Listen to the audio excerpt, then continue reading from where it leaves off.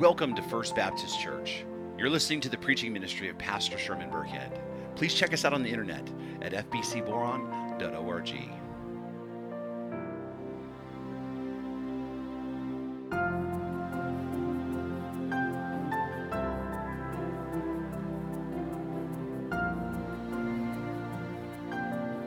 First Timothy chapter 2, beginning in verse 11. And the word of the sovereign Lord reads this way: Let a woman learn quietly with all submissiveness. I do not permit a woman to teach or to exercise authority over a man. Rather, she is to remain quiet. For Adam was formed first, then Eve. And Adam was not deceived, but the woman was deceived and became a transgressor. Yet she will be saved through childbearing, if they continue in faith and love and holiness with self-control. This is the word of the Lord. Author and business owner and mother Jeannie Chauncey once wrote, "When both roles complement each other beautifully, we demonstrate to the world a picture of God's divine image that is breathtaking to behold. We demonstrate the union of Christ and His bride, the church. Rejecting our roles or revising them to suit our individual tastes and plans is blasphemy. I didn't say it. St. Paul did." So normally, as you know, when I come to a difficult text in the Bible that we need to work through, I usually have something pithy to say like, "You know I love you, right?" Well, this morning we find ourselves staring at a text that many preachers just simply don't want to preach on. In fact, I was actually looking for sermon titles, from other pastors to find out how they named their sermon, for this particular text. And I found that one preacher had titled his sermon this way. He called it "The Scariest Sermon I Ever Had to Preach." Why? Well, because this text right here is probably the most hated and the most debated passage of Scripture in probably the entire Bible. Right? Not to mention, this text is perhaps one of the most abused and misused in all of the New Testament. And what makes it worse is the fact that this is a text that most people, and I mean most people, have strong feelings about. And those feelings can be quite extreme on opposite ends of the spectrum. And this text, because of that, and because of the way that many people have interpreted this text, has the potential to really be divisive. It can divide churches. It has the potential to create arguments and create rifts between close friends. It seems that no matter how lovingly and gently you approach a text like this, someone is going to have their feelings hurt. And so, I don't have a pithy little statement this morning to prepare for you for this text, except to say this: hang in there. Okay? Hang in there and hear me out. Don't just take part of what's being said here. Don't listen to the hot button things that you want to hear and then run with that. Don't listen to just part of what the Word is saying and then make a premature conclusion and then stop listening. Instead, I want you to really lean in here and focus and listen attentively and hear what the Word of God has to say. And along with that, keep in mind this simple truth that you do know that I love you. Right? And the fact that's why I'm here. That's why I continue to get up and do this job week after week and year after year, is because I love you. That's why I have promised God and promised you to always tell you the truth, because I love Him and I love you. Right? So just keep in mind that I do love you, and trust the fact that out of that love I have spent a long time preparing for this message. I have actually been studying 1 Timothy for years now. I actually studied through it on my own. I actually taught through it on a Friday morning class. I also taught on this with the church in Pakistan, and I'm going back through it again with fresh eyes. I have read this text more times than I can count, and I have studied it from every angle that I can find. And my aim then, because of that, is not to give you Sherman's opinion on this. My aim is to present to you the truth of the Scripture. That's why I'm asking you to hang in there. Right? Just be patient. Now, with that, this text, as controversial as it is, and it has been, is actually a vitally important text because it does communicate a vitally important truth about the church and about who we are. There are some who say that, there's some who say that Paul, what he's talking about here, is really not that important or even relevant for today. And I will say, right, wherever you land on this, it's not going to be an issue of salvation, right? But it's still important.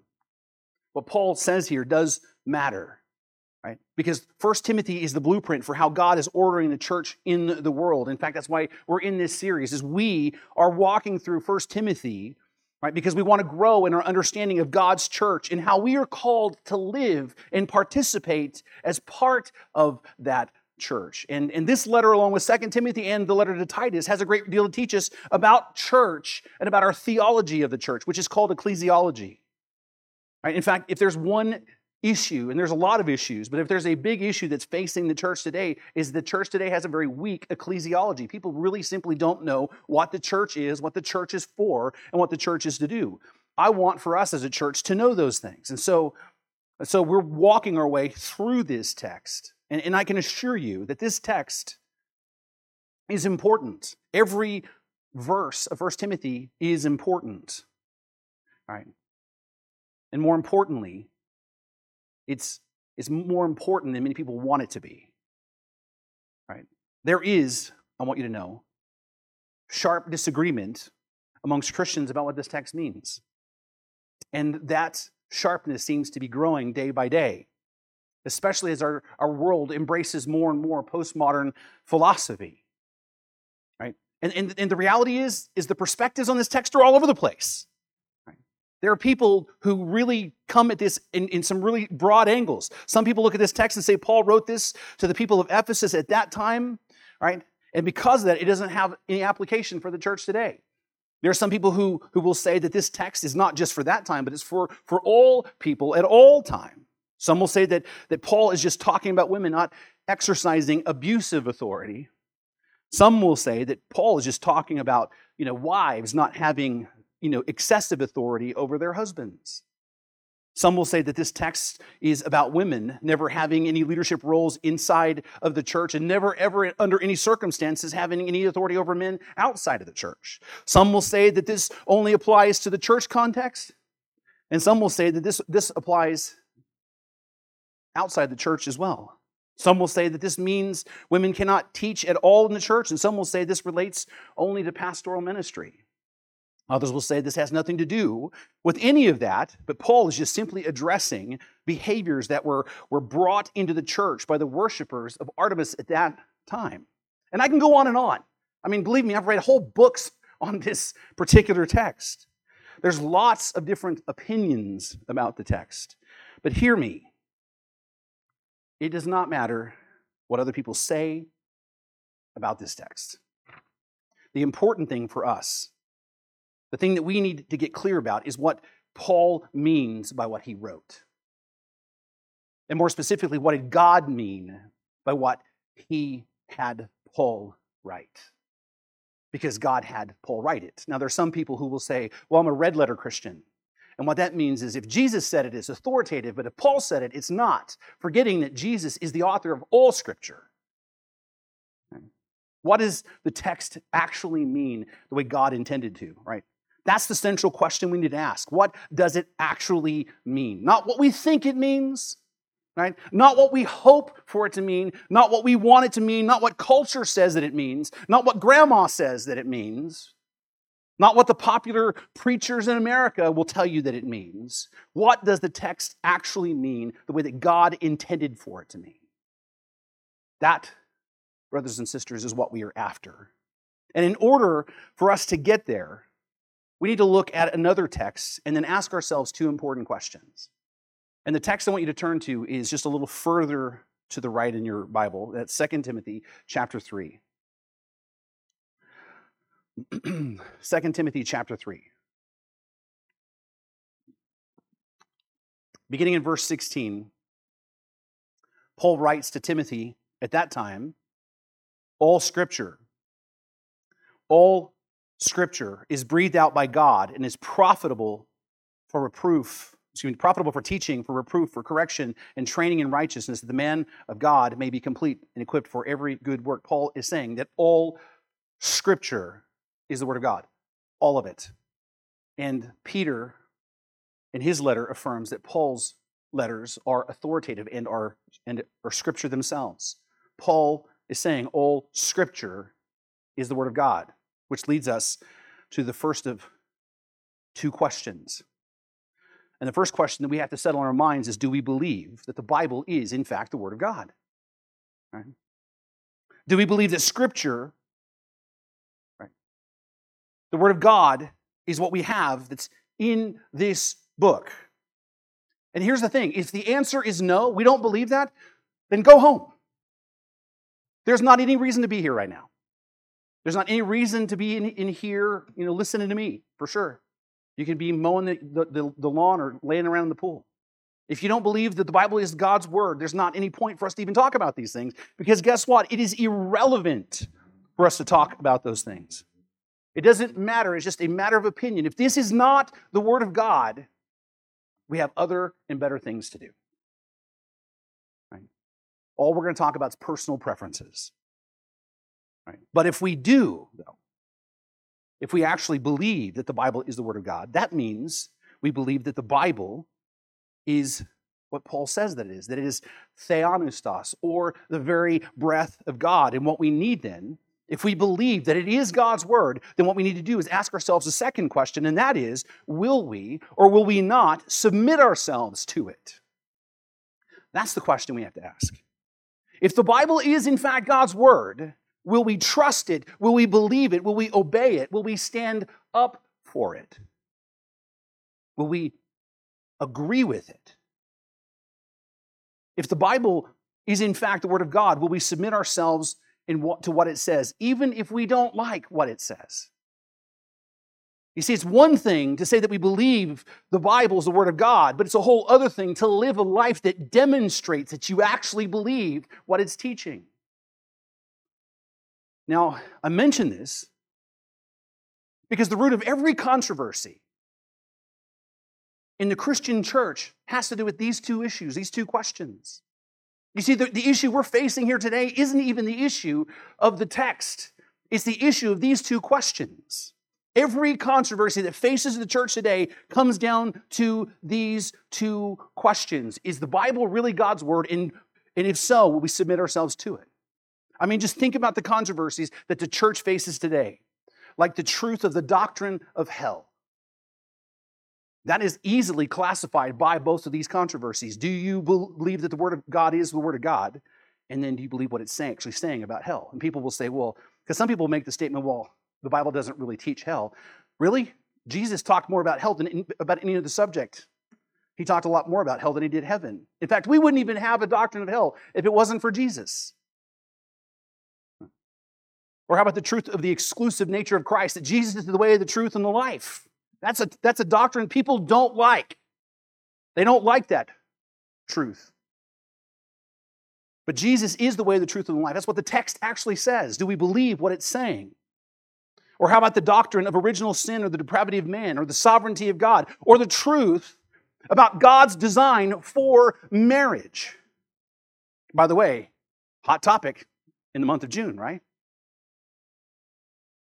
It seems like, Christians are walking everywhere just kind of trying to stay out of trouble. I don't want to even talk about that. I don't want to get engaged in that. Social media is, you know what that is. All the doctrines that you can think of that create controversy and that creates many hard feelings in the church is rooted in these two questions. Do we believe that the Bible is the Word of God? And the sad truth is there are many people who call themselves Christians who don't really believe that the Bible is God's Word. There are people who call themselves Christians and say, well, I think the Bible is inspired, like an inspired book. I think that the Bible has spiritual truths. I believe that, God had a hand in its creation, but they don't believe that the Bible is God's own complete and perfect revelation of himself to the world. And as long as they believe that, they're not going to have any basis at all for discerning the truth. Because the truth is what you make of it. You just decide which parts are true and which parts aren't. But if you do believe that the Bible is the Word of God, then will you submit your heart to it? And there are a lot of Christians, truly born-again Christians who love the Word and who love Jesus and who are all in to the best of their ability, who simply refuse at times to go where the text goes and submit their hearts and minds to what the Bible is teaching. And the reason for that is because usually what the Scriptures are teaching offends them. It hurts their feelings. It's hard for them to understand. It conflicts with their personal feelings about something. In fact, I think that we all, if we have any type of emotions, have struggled at times with the Scriptures. I know I have. There have been times where I have come to face with God in the Scriptures and go, Lord, I'm struggling to accept that. I think we all have been there. Right? It's hard to turn off your emotions. Right? It is hard to put away the philosophical assumptions that we make, especially the philosophical assumptions that you have grown up with that you don't even know you have. It's hard to put away our upbringing. It's hard to put away the traditions that we grew up with. It's hard. But it's something we must endeavor to do. We cannot allow ourselves and our preconceived ideas, no matter how emotionally attached we are to them, to rise above the text and what God is actually saying. If we're to know the truth and fully benefit from the truth, we must conclude that the Bible is God's Word and that we must be willing to submit ourselves to the truth, that the Word is actually what it says. We must be willing to learn the truth, allow the truth to shape us and mold us, rather than us trying to shape the truth by our personal feelings and emotions and ideas, right? And even if it's really, really hard, even if we don't like what the Scriptures say, even if it offends us. I mean, I want you to know there are truths in the Bible. I mean, it would make my job really, really easy, be the most popular guy in town if the Bible actually said everybody goes to heaven, right? And that you can have any kind of relationship you want to, right? And there's no such thing as hell. People would love me and think I'm the nicest guy in the whole world. We must always allow God to be God and trust what He says, especially with difficult texts like this one. So let us commit this morning as children of God to approach the text reverently, humbly, and allowing God to speak and be willing to submit our hearts and minds to the Word. So turn with me again to 1 Timothy chapter 2, beginning in verse 11. And Paul just jumps right in here and says, Let a woman learn quietly with all submissiveness. I do not permit a woman to teach or to exercise authority over a man. Rather, she is to remain quiet. Now, I think before we can make any conclusions about what Paul is talking about here, I think the first question is we need to find out who he's talking about. Because there are a lot of opinions about that very question. What group of people is Paul actually talking about here? Now, obviously, he's talking about a woman or women, but which ones? What women is he talking about? Is it the women in Ephesus? Is it the women in Asia Minor?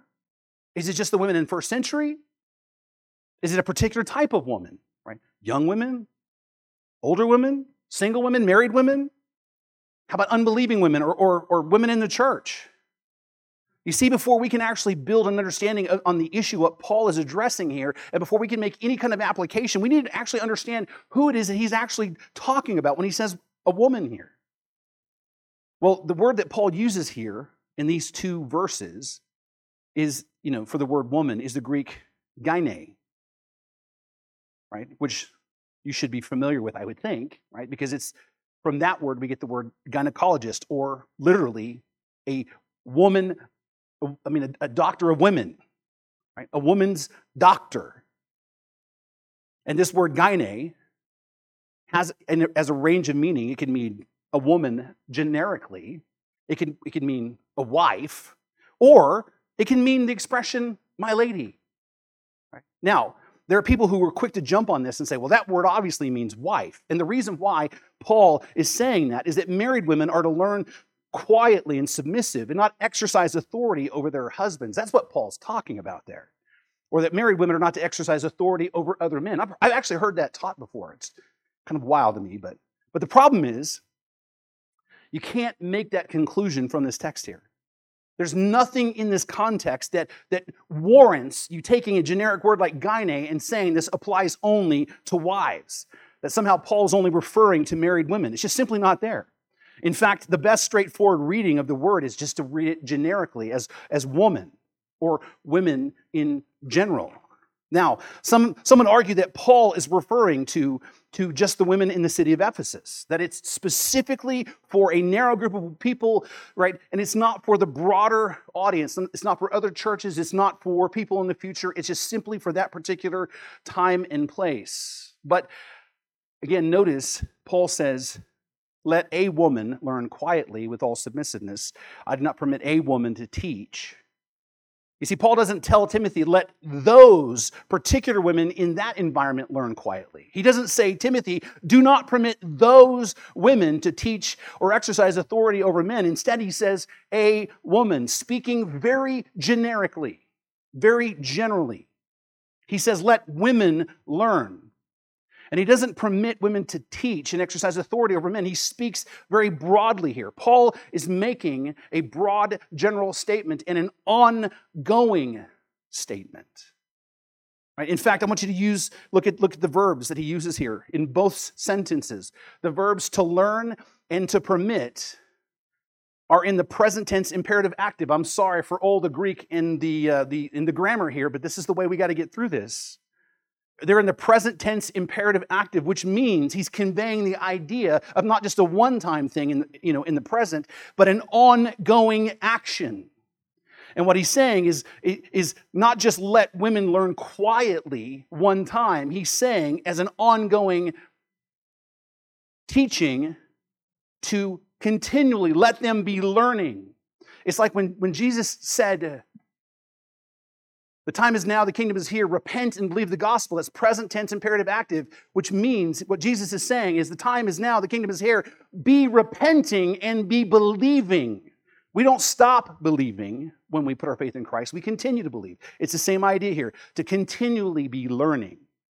And he says, I don't permit a woman to teach. Again, it's the same tense. What he's saying is, I don't permit a woman to teach, and I'm not going to permit a woman to teach in the future. That's the idea that he's communicating here. The idea that Paul's conveying is both general in its scope and ongoing in its duration, which means you cannot, from these sentences, limit Paul's instructions about learning, teaching, and exercise authority to a narrow group of women simply in Ephesus, or a narrow group of women, to a specific time period. There's just not enough information in the text here to make such a narrow claim. And really to do so is for us to just read something in the text that's not there. We're just being irresponsible if we do that. Which means we need to look further then. We need to look further into the context about this before we can draw our conclusions about who specifically Paul is referring to. And this brings us back to then the context of Paul's purpose for writing the letter.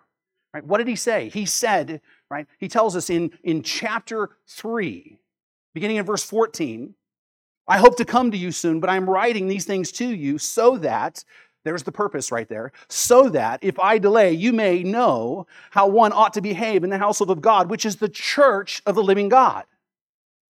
Paul says, I'm writing this letter so that people know how to behave in the church. I'm writing these things so that people will behave the right way in the church. That, brothers and sisters, is the context that has to shape everything that we're looking at here. Because you got to remember, Paul left Timothy in Ephesus, right? Why? To put that church back on track. If you remember, the church in Ephesus had allowed false teachers to get into leadership, right, and begin teaching false doctrine. And the church was being led away from its stable theological foundation into error. And so Paul writes the letter to Timothy with 3 basic instructions. Number 1, make them stop false teaching. Put an end to the false teachers. Right? Number 2, You need to put better leaders in place. That's why he gives us the qualifications in the next chapter, chapter 3, right? And then the third thing that he needs to do is to deal with the various behavioral problems in the church that popped up because of the poor leadership, right, and false teaching in the church. Because of poor leadership and because of false doctrine, people were doing things in the church they weren't supposed to be doing, and they were behaving in ways they weren't supposed to be behaving.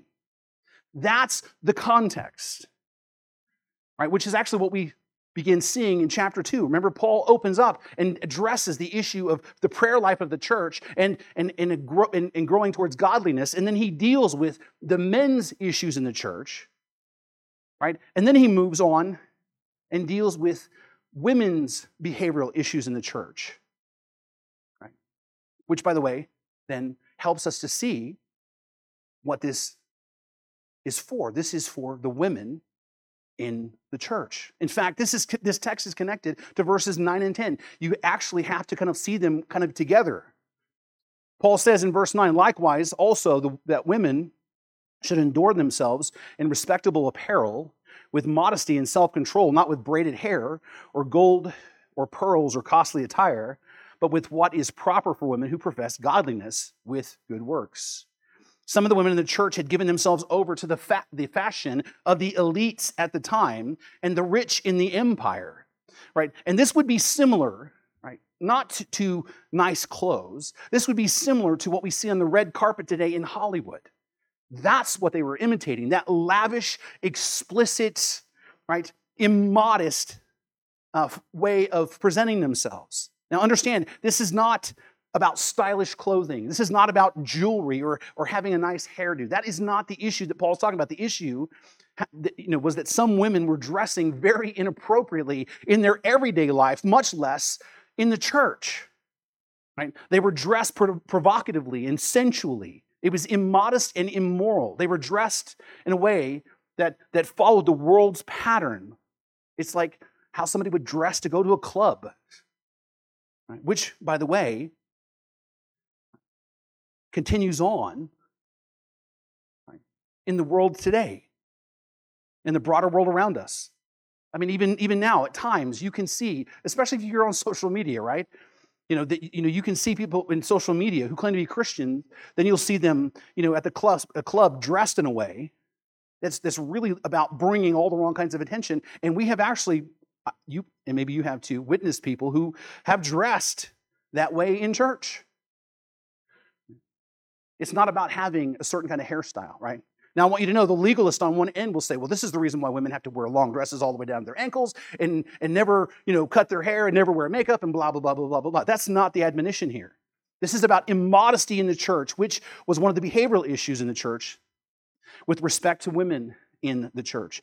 And in that context, we have the passage then about women learning and being prohibited from teaching and exercising authority over men. This is about the women in the church in that context. And what we need to see is Paul is not addressing an issue of just wives and their husbands. This is an issue that has to do with behavior, women's behavior in the church. And so this text is about, this is, I think, a fill-in for you, all the women in the church. All the women in the church. And when I say all, what I mean by is all groups of women, right? Rich or poor, right? Married and unmarried, young and old. This text is directed to the women of the church. And I want you to understand, this isn't about women in culture, right? This is not us beating up the women in the culture saying, you shouldn't act like that. They're not Christians, right? This is not about them. This isn't about women from pagan religions. This is not about women, in general, in the general population. This is about and directed to those women in the church who call themselves by the name of Christ, who are sisters in Christ. And I would go so far to say, because of the context and because of the grammar and because of the nature of this letter, this is not just for the women in Ephesus, but it's for the women in all the churches at all times. This is who the text is about. Now, again, Paul says, let women, which applies to all women in all churches at all times, learn quietly with all submissiveness. Right? And I'm going to tell you, you read that really with too much authority, somebody's going to get worked up because it sounds really kind of harsh. But the truth is, it's easy for us because this is such a hot button issue for us to bring so much emotional baggage that in the process, we're not actually hearing what Paul is saying and communicating here. Because I want you to look at this word for learn here. Paul says that these women were allowed to learn. Let them learn. Which, by the way, what you need to understand is a radical idea in that culture. You see, we're so far separated, we miss that. This was a radical idea in that culture because women didn't sit at a rabbi's feet or a teacher's feet learning from them. It didn't happen. In fact, when Mary and Martha, when they were arguing, and Mary sitting at Jesus' feet, right, that was borderline scandalous because it didn't happen. They were not encouraged to take part in worship services. They were not to sit under the teaching of a qualified teacher. They were expected to learn from their dads and from their husbands at home. So what Paul is saying is that women, just like the men, were allowed to come to church and to learn about Christ and about their faith and worship and sit under the authoritative teaching of the Word of God like the men were. One of the things that we miss in this debate is Paul is actually affirming, women and men are equally invited to come and learn. Men and women are equally invited to come to Christ. Men and women are intrinsically equal and have value. That is why Paul says that in Christ there is no male and no female distinctions. That's why Paul makes that statement. So women are invited to learn just like the men are. And Paul says, let them learn. And then he instructs them how they are to come and learn. He says, in quietness and submissiveness. Now, the word quietness here, again, has probably been overly abused. It doesn't necessarily mean in silence. What it actually means is to be at peace. In fact, this is the same word that we looked at when Paul said that we should be praying for kings and people in power so that we may live quiet lives. It's the same word. It's the idea of being in inner peace. It's the idea of being tranquil or being still. This is not a command that, woman, you never are allowed to talk. That is not what this is saying. What this is saying is they are to learn in stillness and in peace. Paul is saying that's how they're to come to learn. Not come agitated and looking for an argument. Come peacefully, right? And intentionally listen. And then to this he adds submissiveness, which again is a word that's hated in our culture. The women in the church were to submit themselves under the authoritative teaching of the Word of God. They were to do what we ourselves are supposed to do, which is to recognize God's Word for what it is and then submit our hearts and minds to it. Right? That's the way that they were to learn. So this isn't about never speaking in front of men, and this isn't about women never being able to talk in front of other, women's husbands. And this certainly isn't about women being subservient in the church. This is not even about women being second-class citizens. They, like the men, are granted the privilege to come and learn.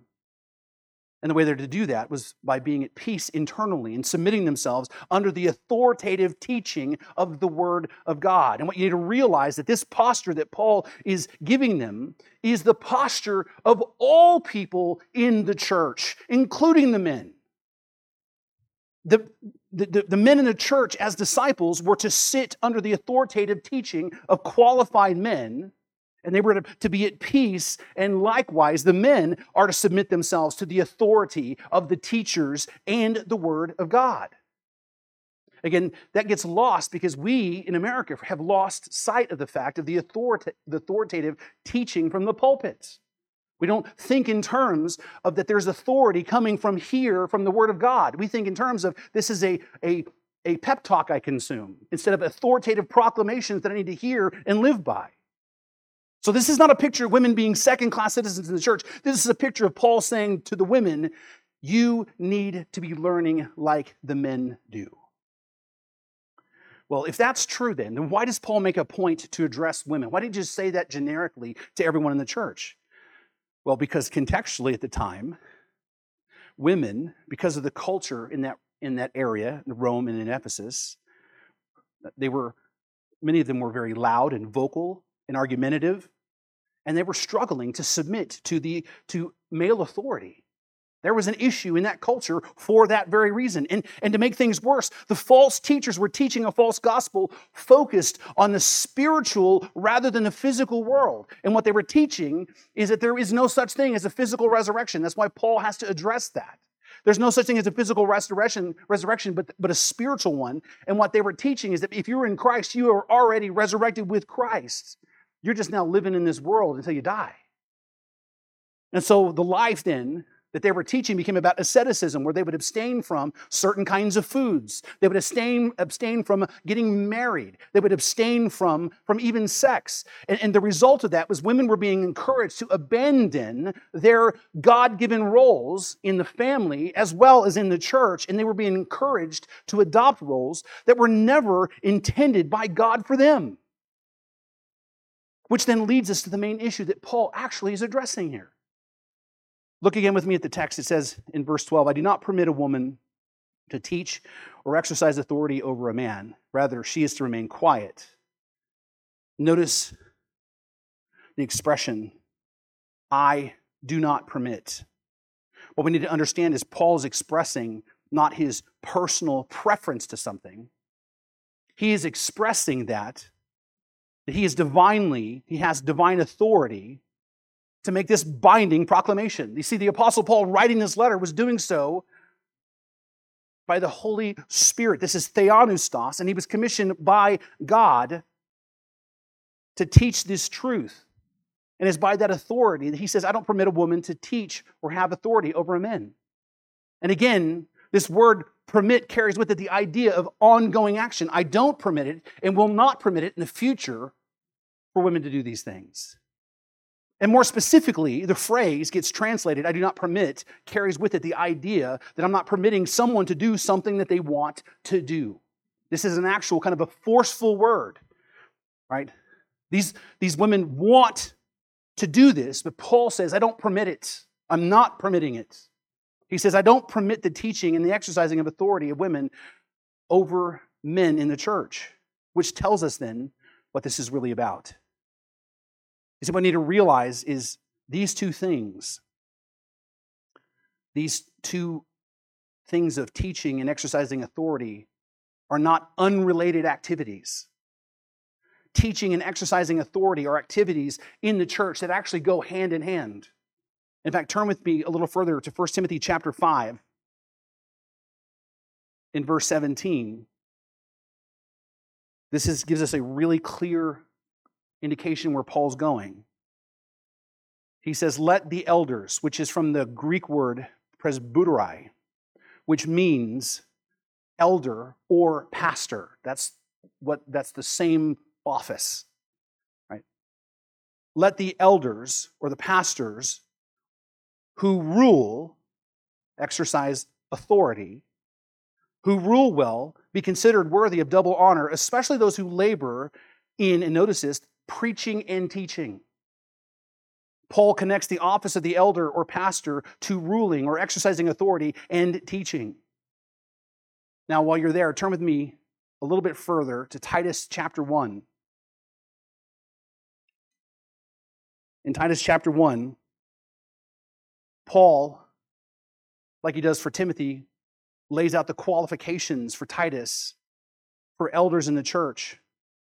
And he says, beginning in verse 9, he must hold firm to the trustworthy word as taught, so that he may be able to give instruction in sound doctrine. He must be able to teach sound doctrine and also rebuke those who contradict it.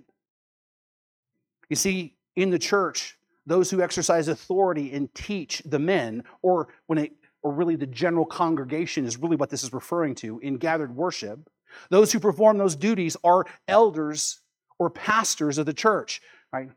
Not deacons, not just men in the church who have the gift of gab. Those who teach and exercise authority from the pulpit are those who are pastors and elders. So when Paul says teaching men and exercising authority, what he's talking about is the job of pastors or elders. You see, the issue that Paul is telling Timothy to deal with is the fact that there were women who were stepping into the role of pastor or elder in the church. That is what Paul is talking about. And we know this for certain because the very next section that Paul moves right into, beginning in chapter 3, verse 1, Paul addresses the qualifications of elders or pastors in the church.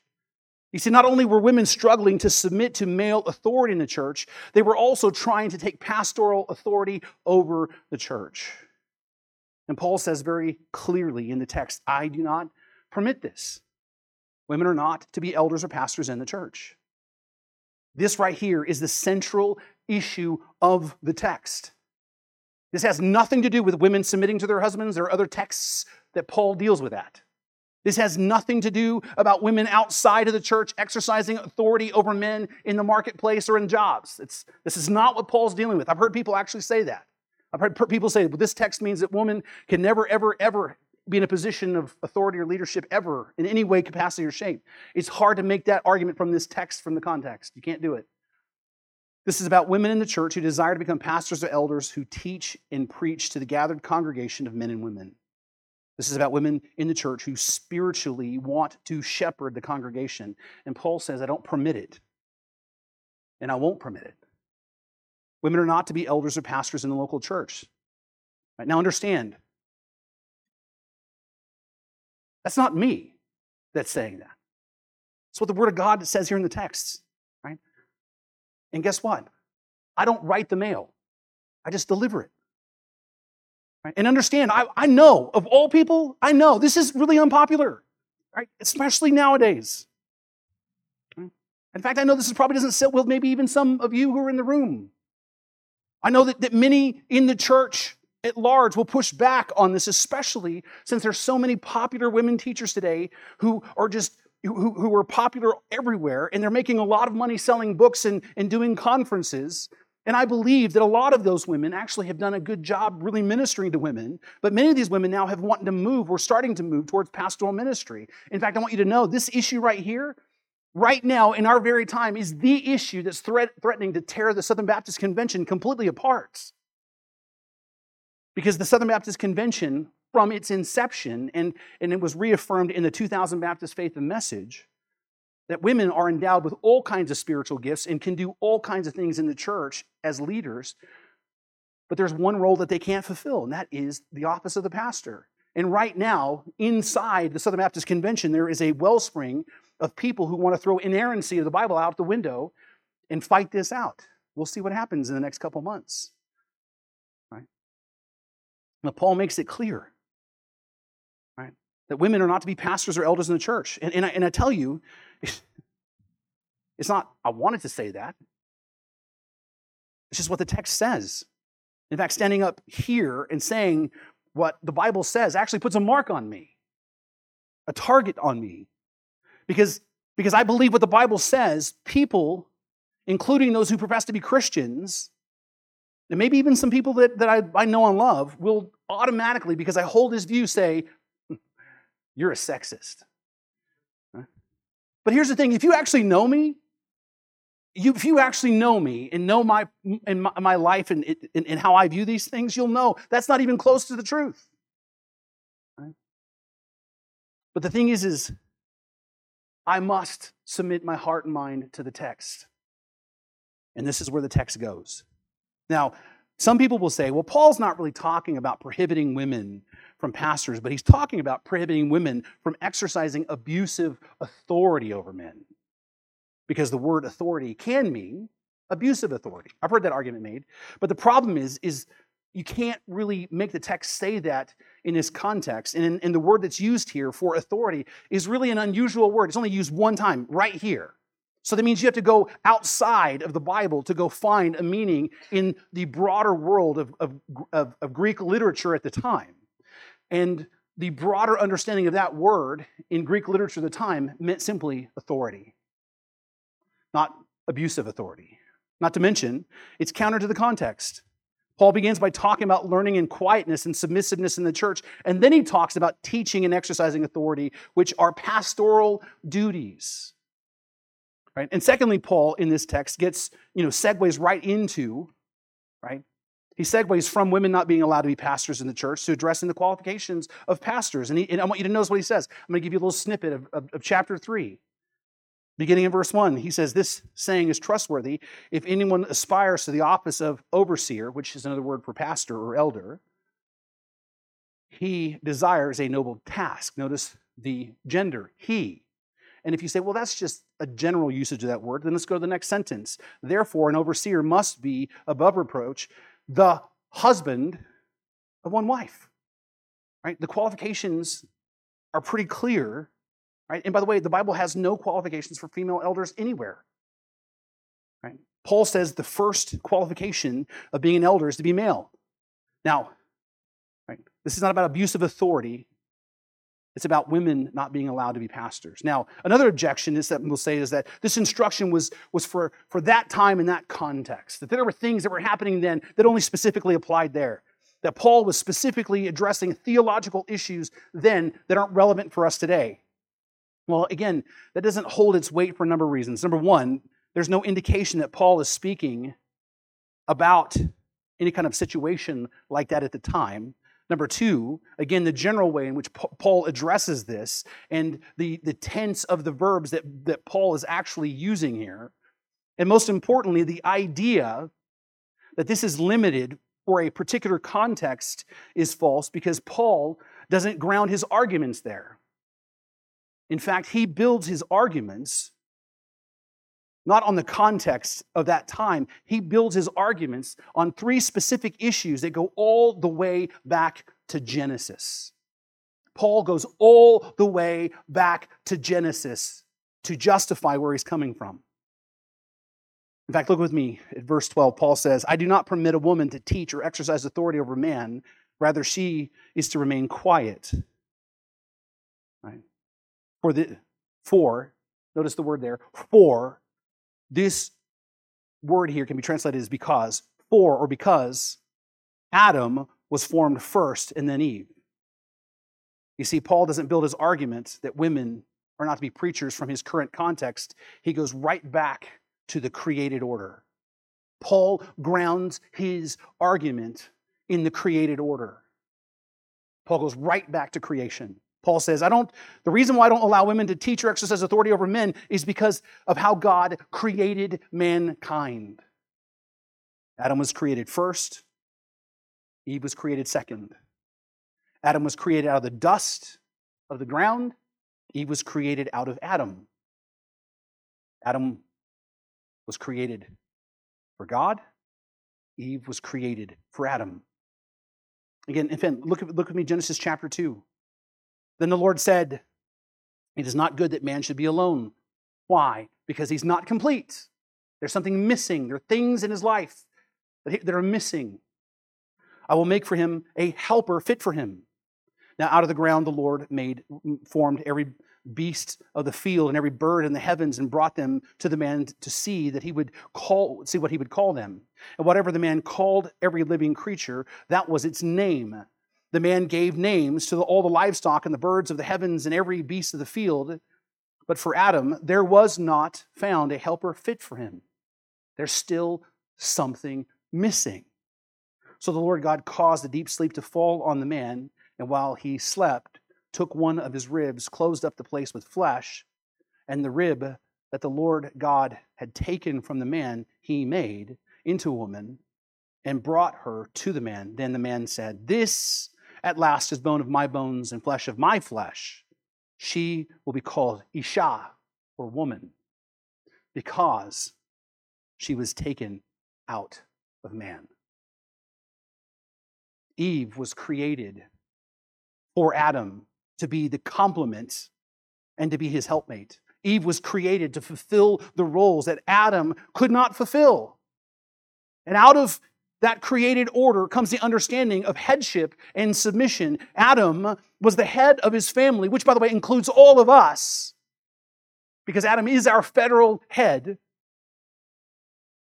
but he is also the head of his immediate family, which includes Eve. Now, believe me, there's a lot to unpack here regarding marriage and family for this discussion. In fact, we could go there because it expands the concepts of leadership and submissive that God has given in the God-ordained roles. And I would love to spend the time talking about this, but I already have a tendency to go long anyway. So we'll save that sermon for another day. But suffice it to say that wives submitting to their husband's leadership is a theme that runs throughout all of the New Testament, right? And is even a picture of Christ and the church. This is something you can't deny. Now, we can talk about what that means, but the fact of the matter is the call to men be leaders in their families and wives to submit to that leadership, right, is a theme that runs through the Bible and is itself a picture of the gospel. But this idea of headship that was established by God's created order brings with it the truth that there are God-ordained roles for men and for women in marriage. There are God-ordained roles for men and women in the family. And there are God-ordained roles for men and women in God's family, the church. And the thing that we need to understand is men and women are absolutely, without question, equal. They're completely equal in the eyes of God. Men and women have the same value before God, but God created men and women with distinct roles in marriage, family, and the church. And that's why Paul appeals to the created order to support his argument, because he is saying it is not a woman's role to be a pastor in a church. Now, that's not all that Paul has to say about that. He also says, I don't permit a woman to teach or exercise authority over a man, for Adam was formed first, then Eve, and Adam was not deceived, but the woman was deceived and became a transgressor. You see, that Paul not only builds his argument on the created order, but then he also builds his argument on the fall itself. Paul says, I don't permit a woman to be a pastor or elder in the church because of the created order and because of what happened in the fall. What happened in the fall? Well, Paul says Adam was not deceived, but the woman was deceived and became a transgressor. You see, Satan didn't come and tempt Adam. He didn't convince Adam to fall and to eat. He tempted Eve and convinced her, and she ate of the tree and gave some to Adam, and he ate. Well, why is this important? It's important because of their roles. Look at Genesis chapter 3. There's a detail that's really often overlooked here.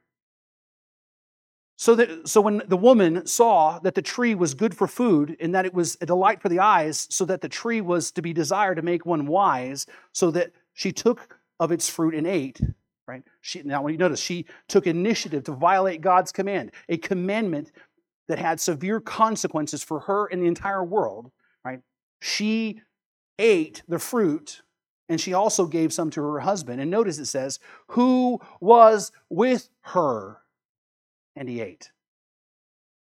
I want you to notice this detail here. We don't often talk about this, but this is so important. He was with her. He was with her when she was tempted. He was with her when she ate.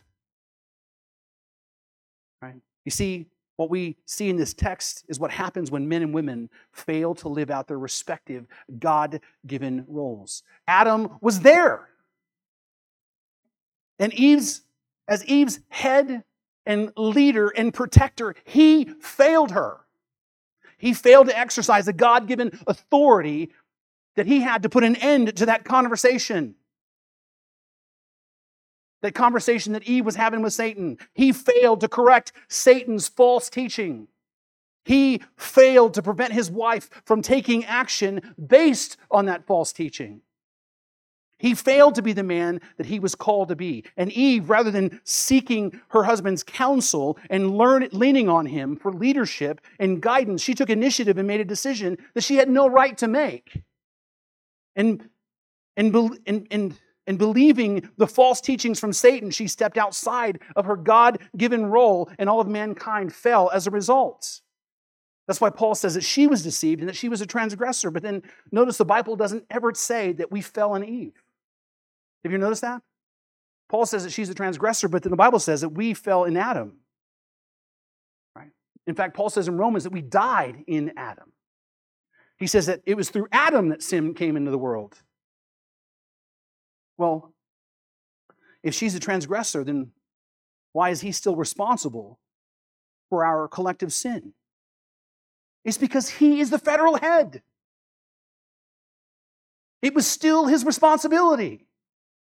He is our federal head because he was given that God-given role, and because of that, he is still responsible. Just because Eve usurped authority that was not hers does not absolve him from his responsibility. Just because people fail doesn't change our God-given roles. Oftentimes people will say, well, hey, the reason why women should be pastors is because men do a horrible job. Just because men fail at their job doesn't mean that the roles change. God created men and women equal, but with different roles. Roles in marriage, roles in family, and roles in the church. And the thing that we need to understand is from the fall is the fact that there are great consequences in the world when men and women who don't fulfill their God-given roles. Consequences in the family. I have great respect for single parents who work hard to raise their children. Right? They do the best that they can to love their kids. But the truth is, single moms can never, ever, ever, ever, ever, ever, ever be a dad to their kids. They just can't do it. They are not equipped for it.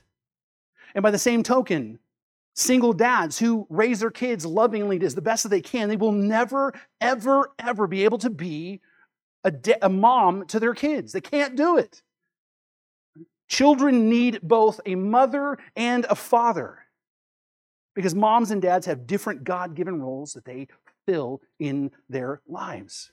And by the way, this isn't just what I think. The scientific data bears it out that when children are raised in a two-parent home, all the statistics and all the measurable statistics are better for those kids. They do better in school. They do better in life. They make more money. They have less issues with respect to depression and anxiety. All of the statistics are off the chart compared to any other group. As much as we love people and encourage them to do the best they can with what they have, the ideal situation to raise children is how? In a two-parent household.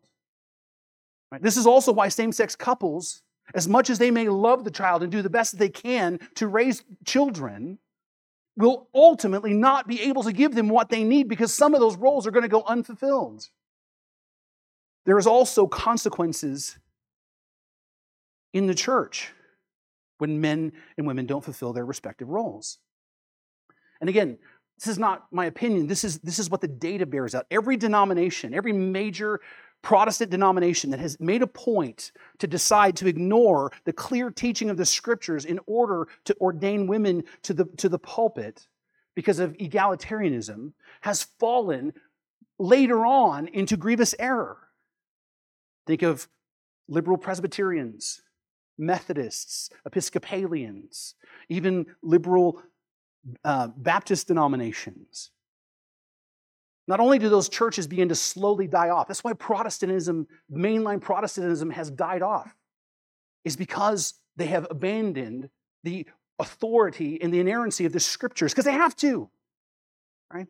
And the problem is not only do they die off, but those churches then eventually, by nature, have to slip off further into liberalism. Every denomination that compromises on the Scripture in this one little area eventually has to open that door a little wider for same-sex marriages and transgender people, and they end up ordaining people to the pulpit that are sexually deviant. Again, that's what we're seeing in America and Canada and the Western world all over. We are celebrating as a culture the ordination of not just same-sex attracted people, but people that are actually same-sex married. And again, it'll further slide. So Paul grounds his argument in the created order, the fall, and he grounds his argument also in the blessing of a woman's unique role. He says, I don't permit a woman to teach or exercise authority over a man, for Adam was formed first, then Eve, and Adam was not deceived, but the woman was deceived and became a transgressor, yet she will be saved through childbearing if they continue in faith, love, and holiness and self-control. I'm going to tell you right now, this is probably the most difficult part of this whole text, right? Because some will look at this and say, that's the reason why then women need to be barefoot and pregnant. That's their job. You know you've heard it before, right? Right. That's not what Paul's saying here. Right? Number one, Paul's not going to contradict the gospel. And what's the gospel say? You're saved by grace alone, through faith alone, in Christ alone. So obviously this is not a salvation issue by women being barefoot and pregnant. It's not what it means. First of all, the word that's used for saved here is actually better rendered as preserved. Right? There's a different idea Paul's communicating here. He's saying that she will be preserved through childbearing. Now, let that just settle for a second, and I want you to think about the second thing is you need to understand that Paul, when he's talking about this, he's still thinking about Genesis, right? This is where he went to. He's grounding his argument in Genesis. He's thinking about creation and the fall. And what you need to realize, when Paul mentions childbearing, he isn't strictly just thinking about having kids. He's referring to a woman's unique role in the world, right? Women were created different from men, and that difference is most clearly expressed in the area of childbearing. Why? Because the fact is, men can't have kids. Right? Contrary to what the world might say today, right? When men don't have periods and men don't have kids. It's as simple as that. That is not their God-given role. That is a special, unique role that God has given to women and women alone, and it represents that unique role that women play in the family and in the church. Right? But of all the roles that God has given women, and there are many of them, of all the roles that God has given women, pastoring church is not one of them. The third thing to understand is the pain of childbirth, which came as a result of the fall and the curse. The pain of childbirth will be redeemed because of the promise of salvation that comes through who? Not from Adam, our federal head. It's through the woman. It is through her seed, the promised seed that will crush the serpent's head. Comes through a woman's unique role and ability. Salvation literally comes into the world through only women. Christ came into the world through the means of a woman being obedient to her God-given role. It is through God's unique gift to women that salvation comes into the world. Please understand, if you want to write Paul off as a sexist, you don't understand what he's saying here. Does that mean that women are better than men? No. It just means that God gave them a specific role that men cannot fulfill. And what Paul is saying is women's contribution to the church and church leadership isn't to come from the pulpit, because that's not their role. Their contribution is to come from the ways that God has uniquely equipped them, and it's reflected in the metaphor of childbearing. Now, I could spend a whole sermon on that topic alone, right? But it's not to say that women can't teach in some capacity in the church. Paul's not prohibiting women teaching altogether. It's not saying that women can't do evangelism. That's not what he's saying. It's not even saying that women can't take a man off the side and correct him if he's wrong. It's not what it's saying, because Priscilla did exactly that to Apollos. She took him aside and corrected him. It's not saying that women can't do announcements in some capacity. It's not even saying that women can't even have leadership roles in the church. We at First Baptist Church, we have a woman who is our children's director. We have a woman who is our VBS director. We have a woman who is our financial secretary. And we have a woman who is the leader of our worship team. God has gifted women and equipped them for lots of different ministry opportunities, and even given them the ability to lead in a lot of different capacities. But the prohibition that Paul makes in this text is that women, right, because of their role, are not to be pastors or elders in the church, not because of any other reason except that that's not what God created them for. It's not that men are smarter or more compassionate, right? By the way, what gets lost in all of this conversation, the root of all this conversation is we've lost sight of something. what we've lost sight of is the most important job in the world, the most important job that has the greatest impact on the kingdom of God, the most important job that changes the world is a mom raising her kids. Is a mom bringing into the world the next generation of believers. No one in the world has more influence in the life of any person in the world more than their mom. I don't care who you are. Moms give life to another generation, and they have the ability to love and nurture and shape these children for the Lord. Standing in a pulpit is not nearly as important or as impactful as that is right there. Oftentimes I've heard even my wife struggle and say, I don't feel like I'm accomplishing anything. And I stand and I look at my children at home today and I see how well adjusted they are and how much they love Christ and how really they are all the people that I would ever want them to be. And I look at her and go, that's because of you. You made the sacrifice to raise them. The reason why Christians struggle with that has nothing to do with the scriptures. They struggle with this because they have bought into the view of women that the world has given them. And what you need to understand is the world hates women. The world hates women. The world is at war with women. The world hates women in their unique role. That's why the world seeks to denigrate women through pornography. What are the pictures of powerful women today?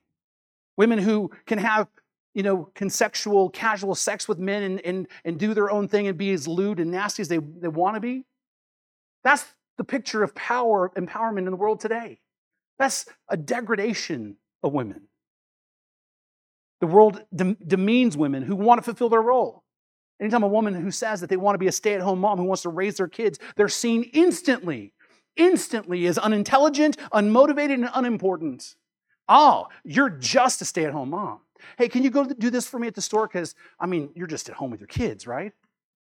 The world is out to destroy a mom's self-image, the God-given self-image. It's a lie from the devil. The world is also trying to erase the woman's unique gift. That is why the world is so quick to embrace transgenderism. Because what the world is saying today to all these women in all these areas is, the best kind of woman is a man. That's why they're allowed to compete in sports. Whatever you can do, woman, a man can do better. That's why we're going to name you Miss Universe. The most beautiful woman in the world is a man. What? What made women unique is the ability to bring life, and they're saying that's not even what makes a woman a woman. In fact, the abortion right activist is seeking to eradicate the unique gift of childbearing. It is painting in the minds of children at school today that bearing children and getting pregnant is a curse to contend with and not a gift from God Himself. That's why they're so hell-bent on destroying the fruit of a woman's greatest superpower. Now, with that, there are a number of objectives, and there's a whole lot of them to get through, but let me just bring them down into two basic categories. The objections to this come down to two things. Number one is, I feel, and the second one is, what about her? That's really how the objections break down, okay? So the first one is, I feel like I ought to be able to do this. I feel led to this. I feel called to this. I've heard women say, I feel like I'm gifted for this, so I should be able to do it. Well, the reason why I named the sermon the way that I did is because it's the truth. The truth is greater than our feelings. Right? What we must realize is our feelings are not an indication of what is right and good. Our feelings must come into alignment with the truth and not the other way around. Right? I've even heard an argument said, I feel like this is what God has raised me up for. I feel like I have a gift of preaching, so I should be allowed to do it. Well, if a man comes in here and says, I feel like I should be a preacher, but then I find out that he's got 3 wives, I'm going to say, you're disqualified. Well, why? Well, because it says right there in the qualifications, you can't do it. You're supposed to be a husband of one wife, right? There are a list of qualifications that men have to jump through.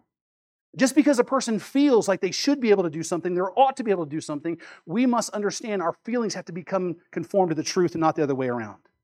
So all the I feels can be qualified into that one category. Secondly is, what about her? And so I hear people say, okay, I hear what you're saying, Sherman, but what about Deborah? What about Priscilla? What about Phoebe? What about this? What about this? What about this? What about this? And I go, what about them? What about them? Like, where in the text does that actually say explicitly that this makes her qualified to be an elder of a church? Deborah was raised up for a specific purpose in the Old Testament, specifically because the man failed to be the leader that he was called to be, and she was appointed as an act of judgment against the man. Right? Priscilla was absolutely somebody who evangelized the lost, but you'll never see her actually being called an elder or pastor in the church. And even the issues of where maybe there are words like, where maybe there are textual variants where one variant might say, apostle, and the other one doesn't say apostle. Again, what we're taking is text on the fringe that maybe mentions someone's name in passing and try to build a doctrine off of that. That is a really irresponsible thing for us to do. We don't build our doctrines on passing scriptures. We come right to the text that expresses the truth. So when I say that the Bible is the Word of God, I don't say, well, because of something. I go right to where Paul says, all Scripture is breathed out by God, right? And then I go to Hebrews, where he says that the Word of God is alive and active and sharper than a two-edged sword. I go to Jesus, who said, my Word will never pass away. Don't go to fringe doctrines to build the truth. We go to the core Scriptures. You can't take a core scriptural teaching and then refute it. And believe me, I would love to go through all of them, and I can, but as you already know, I have a tendency to go too long anyway. So with that being said, what do we do with this? Here's what I want to say, is that we at First Baptist Church, our statement of faith makes it clear that we don't ordain women to the office of pastor. We affirm that women have gifts in all kinds of areas. We will equip and train and lift them up and help them and support them and do all the things that God has called them to do. But we reserve the position of elder and pastor for men because we believe, we're convinced by the scriptures that that's what God says. And that's our statement of faith. And that's how we're going to live. Now, with that being said, there are other churches that don't see it that way. And what I will say is that this is not a salvation issue. It's not an issue of salvation. Can a person get saved in a church pastored by women? Absolutely. God can draw a straight line with a crooked stick, right? Can women love other people, right? And help them try to grow in Christ? Absolutely they can. It's the same way with single moms raising kids. They can do it by themselves. But what I'm saying is it's not the way God intended for it to be, right? And there will ultimately be issues and consequences that follow as a result. What I will say is this is an area where we have a lot of grace for other people who see it differently than us. We need to be convinced of the truth. We need to stand firm on that and say that as a church and as a congregation, this is what we are going to hold to and affirm and teach. And we will certainly try to point people in the right direction. But we're not going to beat people up, if for some reason they don't see it exactly that way, right? We're not going to make this an issue to where we're going to be like casting them out of the kingdom. Believe me, there are false teachers out there that need to be cast out of the kingdom long before we ever get there, right? And what we need to do then as a church today is be planted in the truth, walk in grace and in love. And if the subject comes up, we're not going to argue about it. What we'll do is come back to the scriptures and we'll come back to the same things and say, this is why I'm convinced, and give them the reason for the hope that's inside of us, and then let God do his work. Let God be the one who brings the conviction through the Holy Spirit, and that we will just continue to love and call them brother and sister in Christ. You've been listening to the preaching ministry of Pastor Sherman Burkhead, a production of First Baptist Church in Boron, California. Our website address is fbcboron.org. And would you please consider partnering with us financially as we work to share the hope and the gospel of Jesus Christ with our community and our world.